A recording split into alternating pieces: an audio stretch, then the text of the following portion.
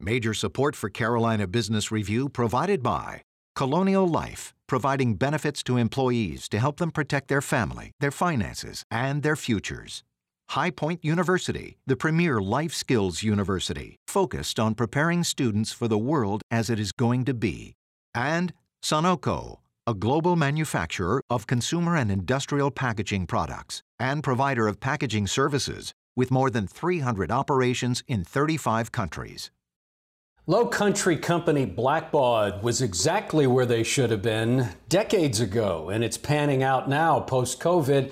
CEO of Blackbaud will join us later on this program. I'm Chris William, and welcome again to the most widely watched and longest running program on Carolina business policy and public affairs, seen each and every week across the Carolinas. In a moment, we kick the dialogue off with Andy Shane of the Post and Courier and Laura Ulrich from the Federal Reserve here in the Carolinas. We hope you stay with us because we start now. Gratefully acknowledging support by Martin Marietta, a leading provider of natural resource-based building materials, providing the foundation upon which our communities improve and grow. Blue Cross Blue Shield of South Carolina, an independent licensee of the Blue Cross and Blue Shield Association. Visit us at southcarolinablues.com. The Duke Endowment, a private foundation enriching communities in the Carolinas through higher education, healthcare, rural churches, and children's services. On this edition of Carolina Business Review, Laura Ulrich from the Federal Reserve Bank of Richmond, Andy Shane of the Post and Courier, and special guest Mike Giannone, President and CEO of Blackbaud.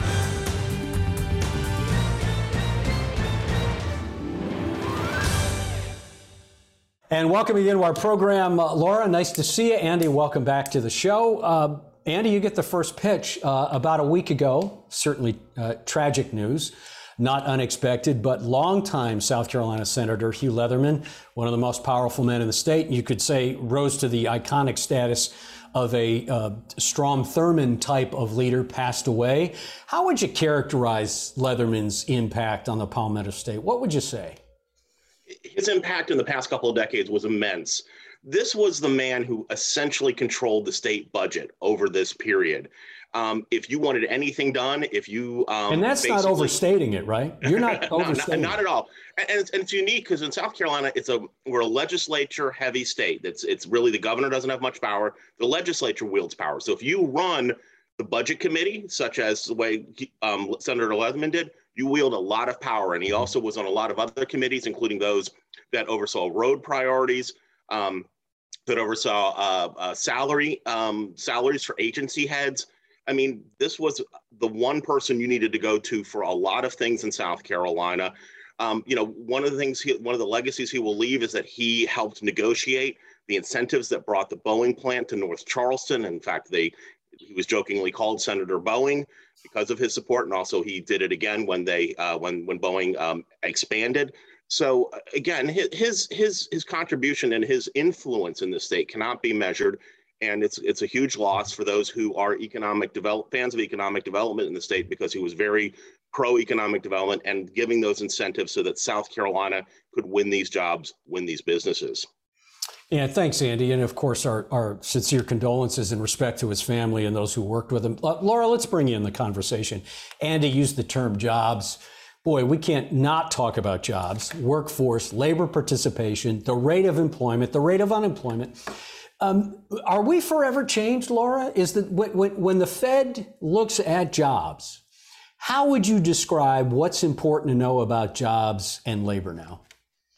Yeah, it's a great question, Chris. And I'll say this is really what I'm spending a lot of my time on these days, is looking at the job situation. I'm the regional economist for North and South Carolina, so I cover both states. It's a very situation right now because at this point, pandemic levels. So we're making as much in the United States as we made pre-COVID, but we're doing it with 4.2 million less workers. And so in the Carolinas, we have fared better than the nation as a whole. So as of the last report, North Carolina was down 2.25% employment, South Carolina 2.2%. So very similar compared to pre. So the question is, who are the people that have left the labor force and can we get them back? We can see that the labor force participation has gone down. Nationally, we're about 3 million people short.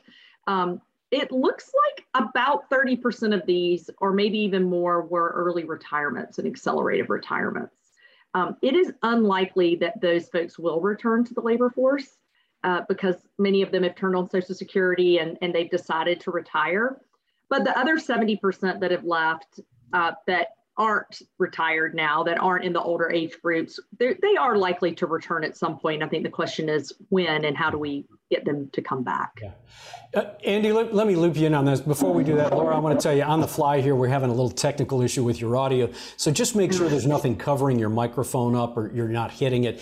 Andy, let's talk about this workers and the skills gap, because this is not a new phenomenon, as you well know. Companies, organizations have been complaining for years that they can't find the technology or the skills or the bench that they need. It seems exacerbated, but yet business kind of goes on. So is it a crisis? Is it something to complain about? And that's an understatement. But I mean, how do you characterize it? Well, I mean, what we're seeing here in my part of the state of South Carolina is we're seeing businesses shutting down temporarily. So if is that the answer to the labor thing? I mean, and that's what it seems to be, or cutting down hours. My local gym cutting down hours. Our local Meat and Three, as we say in the Carolinas, closed one of its locations because, again, they needed to consolidate workers at the other locations. We are seeing a local coffee shop, again, closing one of its locations. In fact, it's a downtown location where you could imagine it, probably business is down because folks are staying home and the downtown crowd isn't coming in. Again, closing temporarily, and again, adjusting hours, adjusting schedules to make do.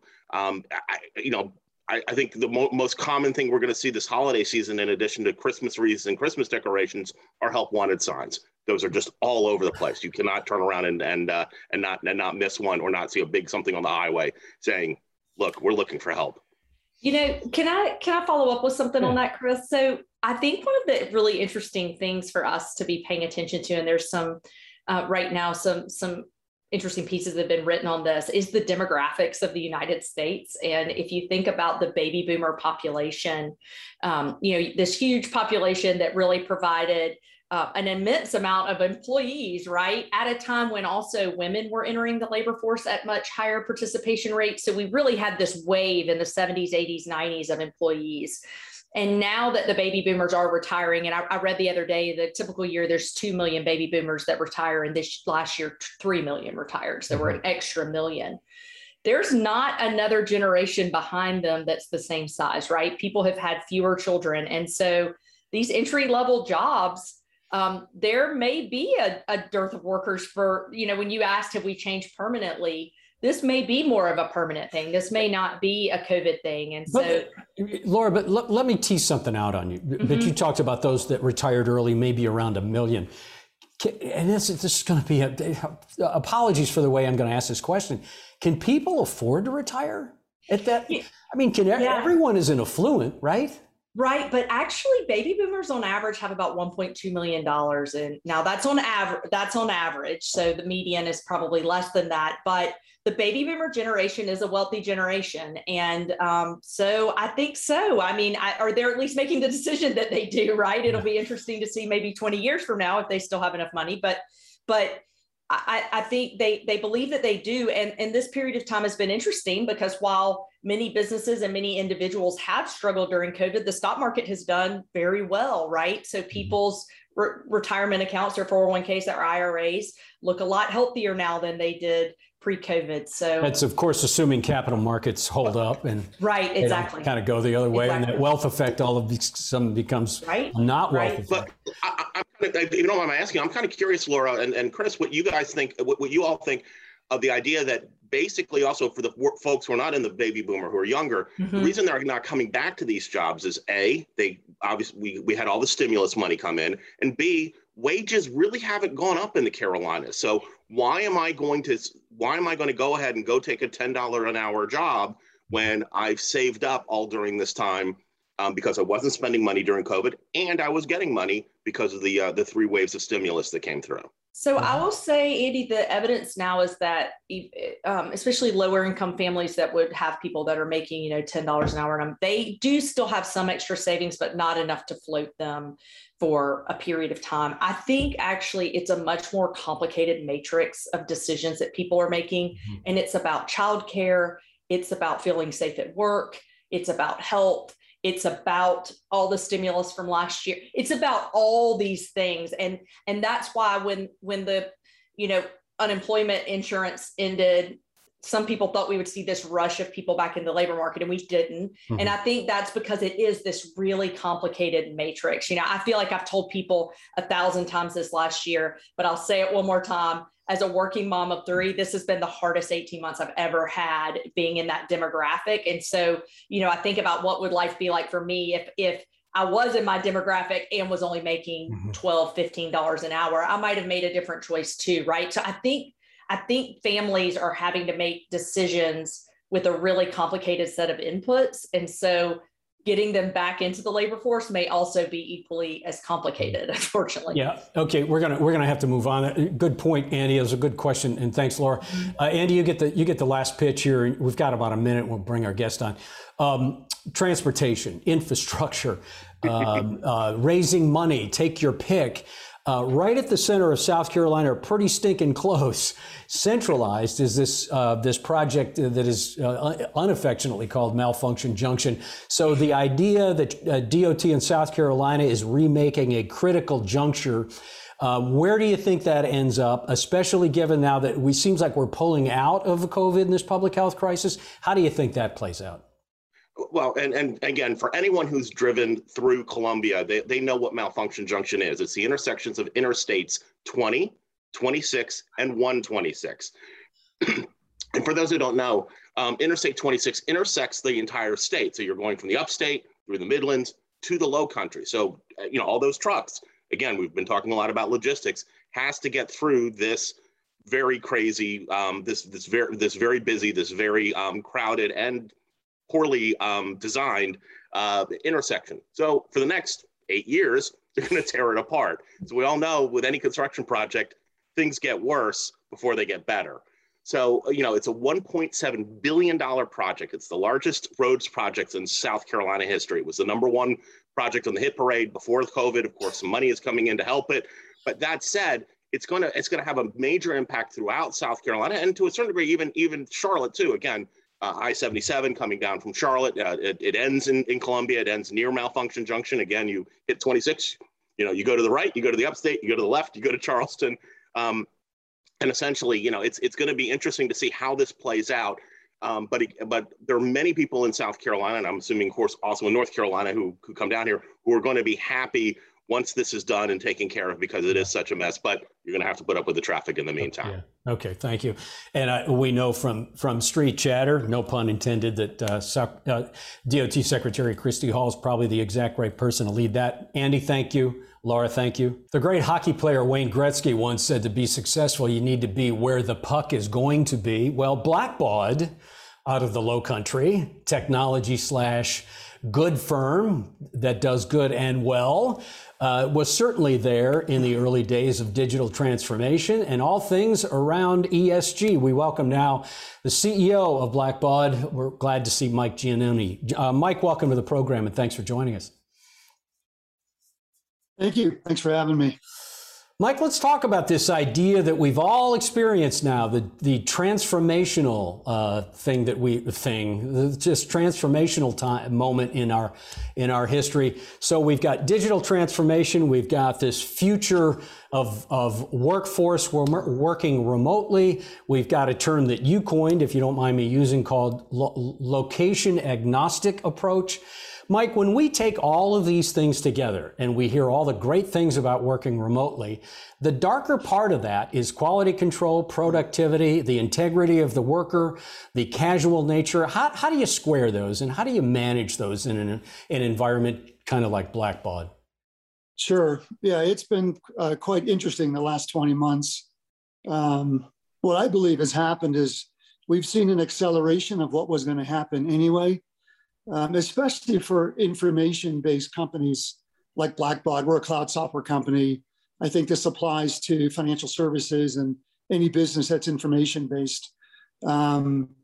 So for us, the pandemic, which began in March of 20, we became quite aggressive, probably in just a couple of months after it started, related to thinking about the fact that we were going to be a remote-first company. We had always had about 25% of our employees being not near a Blackbaud office. And so this was not new to us, but the rest of the company moving this direction was quite new. And we did quite well. We had, in the previous 5 or 6 years, had gone through an internal transformation of our IT systems. And so we were able to support this fast move to all of our associates being remote. We also had really started to focus a few months after that, so call it August, September, a year ago, in training our 500 or so managers around leading in a remote world.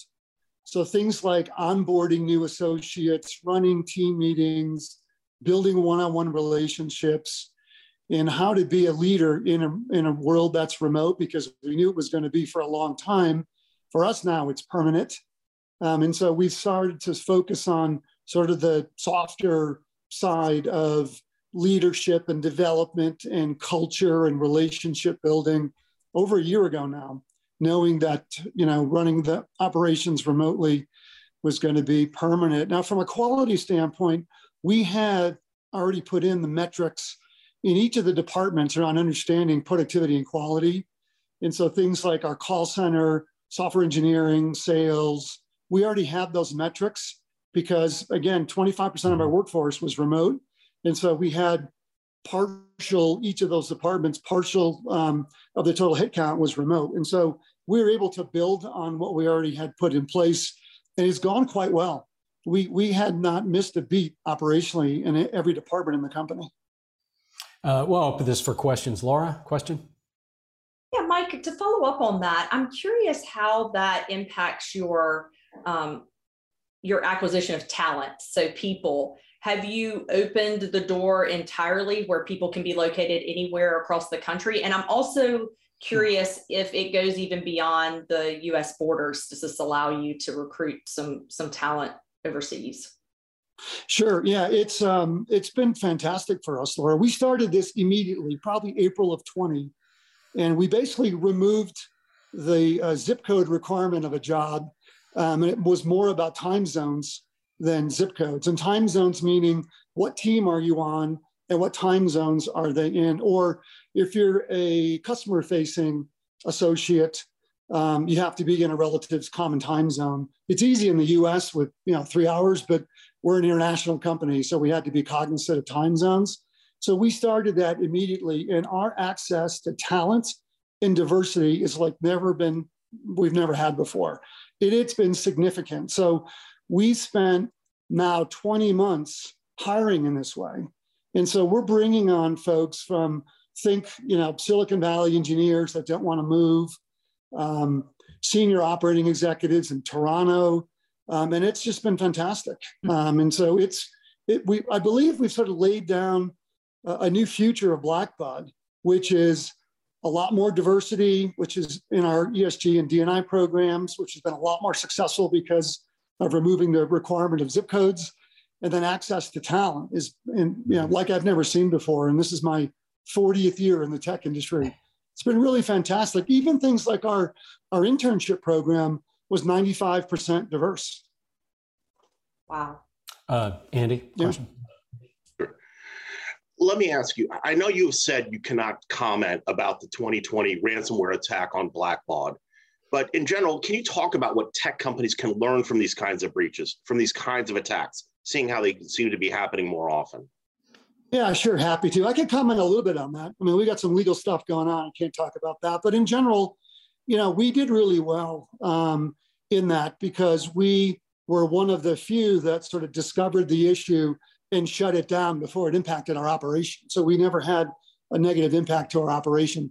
We had some negative impact to some data being exposed for customers, but the operation was never impacted.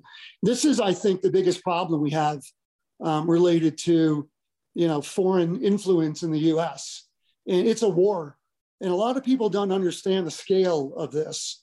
Here's an example. This is a multi-trillion-dollar industry with a T. This is not a couple of folks in a garage, right? If you wanted to spend a couple of $100,000, you could buy software and be a cyber criminal. The software's for sale. It's very sophisticated. It's nation state sponsored.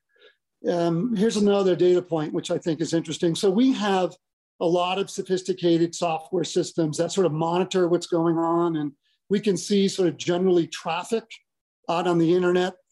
These are not things that impact us, but so we see a flow of bad things, if you will.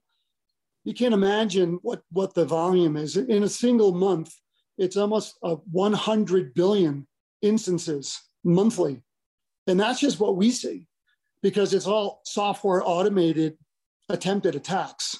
This is a massive problem, and we can't expect every business from a two-person coffee shop to the multi-trillion-dollar market cap companies we have now to be able to alone protect themselves, because institutions of all sizes are being breached. It's a massive problem.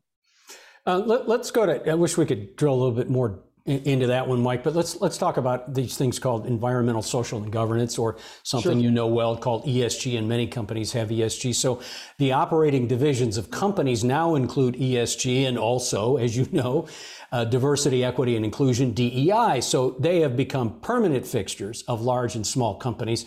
How do you manage that? Is not a profit or even income center? Maybe it is, maybe it isn't. But how do you make sure that is that it's assimilated into the company as it is and as it should be, and not just a box to check? Yeah, sure. So we at Blackbaud got started early in this. And the ESG trend really came from European companies and European institutional investors were more focused on it. And obviously the last couple of years, you can't listen to a business station and not hear the letters ESG in the US now. And so it's a very big and very important trend. As far as operationalizing it, I believe it has to become part of the regular cadence of a business. So what we've done at Blackbaud, we have a regular cadence of things like monthly operating reviews. We do things like annual operating plans and then 3-year strategic plans for things like software sales and different kind of sort of operating units. We've treated ESG the same way. So we've got a steering committee. We have monthly operating reviews of how we're doing. We've got metrics set up. We've included now and incorporated ESG at our board of directors level in our governance committee. So there's board involvement and board oversight. We're a public company, so we want to include it there as well. We have now built, for example, this time of year, there's a 2022 ESG plan and operating plan. And there's also a 3-year plan with metrics based on where we want to take ESG and D&I in Blackbaud. So that's to be a part of the regular part of how you run the company. Laura? Yeah, I want to ask a question about the cybersecurity issues you were talking about, because in my head, I spend a lot of time at the Fed thinking about workforce and how we increase employment.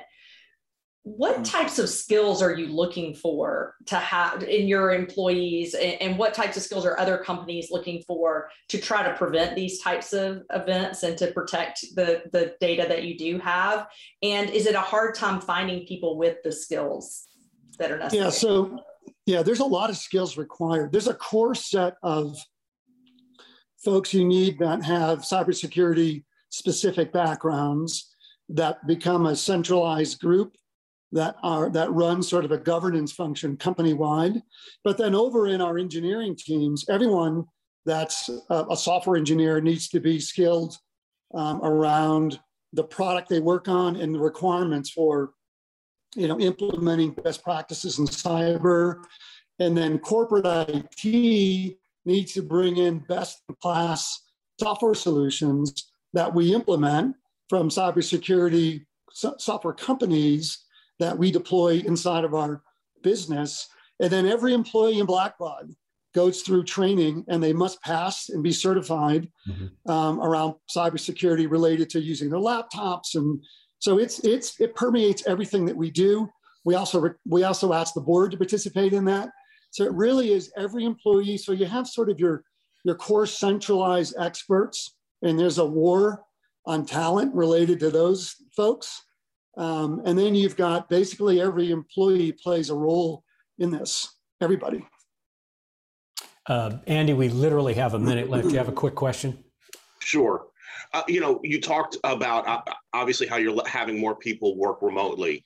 What does that mean, what you're going to do with your corporate headquarters you have now, as well as there were expansion plans, of course, pre-pandemic with all of this? What does that do to your real estate functions? 30 seconds. Mike. Sure. Yeah. Well, we're remote first. So we're all remote. We eliminated 50% of our global real estate a year ago. We're going to eliminate the rest. We're keeping our global headquarters, and it's going to be a building that's sort of a coalescing center. So we'll have monthly operating meetings there. We had a group of customers in last week. So we'll use that as sort of a gathering place for the company, and we will not be expanding, beyond that at this point. Mike, thank you. I'm sorry to rush you at the end there, because that's a deep one and that's a big one, but thanks for joining us, and please come back. Yep. Thanks for having me. Thank you, Mike. Nice to see you, Laura. Thanks, Andy. Until next week, I'm Chris William. Hope your weekend is good. Good night. Major funding for Carolina Business Review provided by High Point University, Martin Marietta, Colonial Life, the Duke Endowment, Sunoco, Blue Cross Blue Shield of South Carolina, and by viewers like you. Thank you.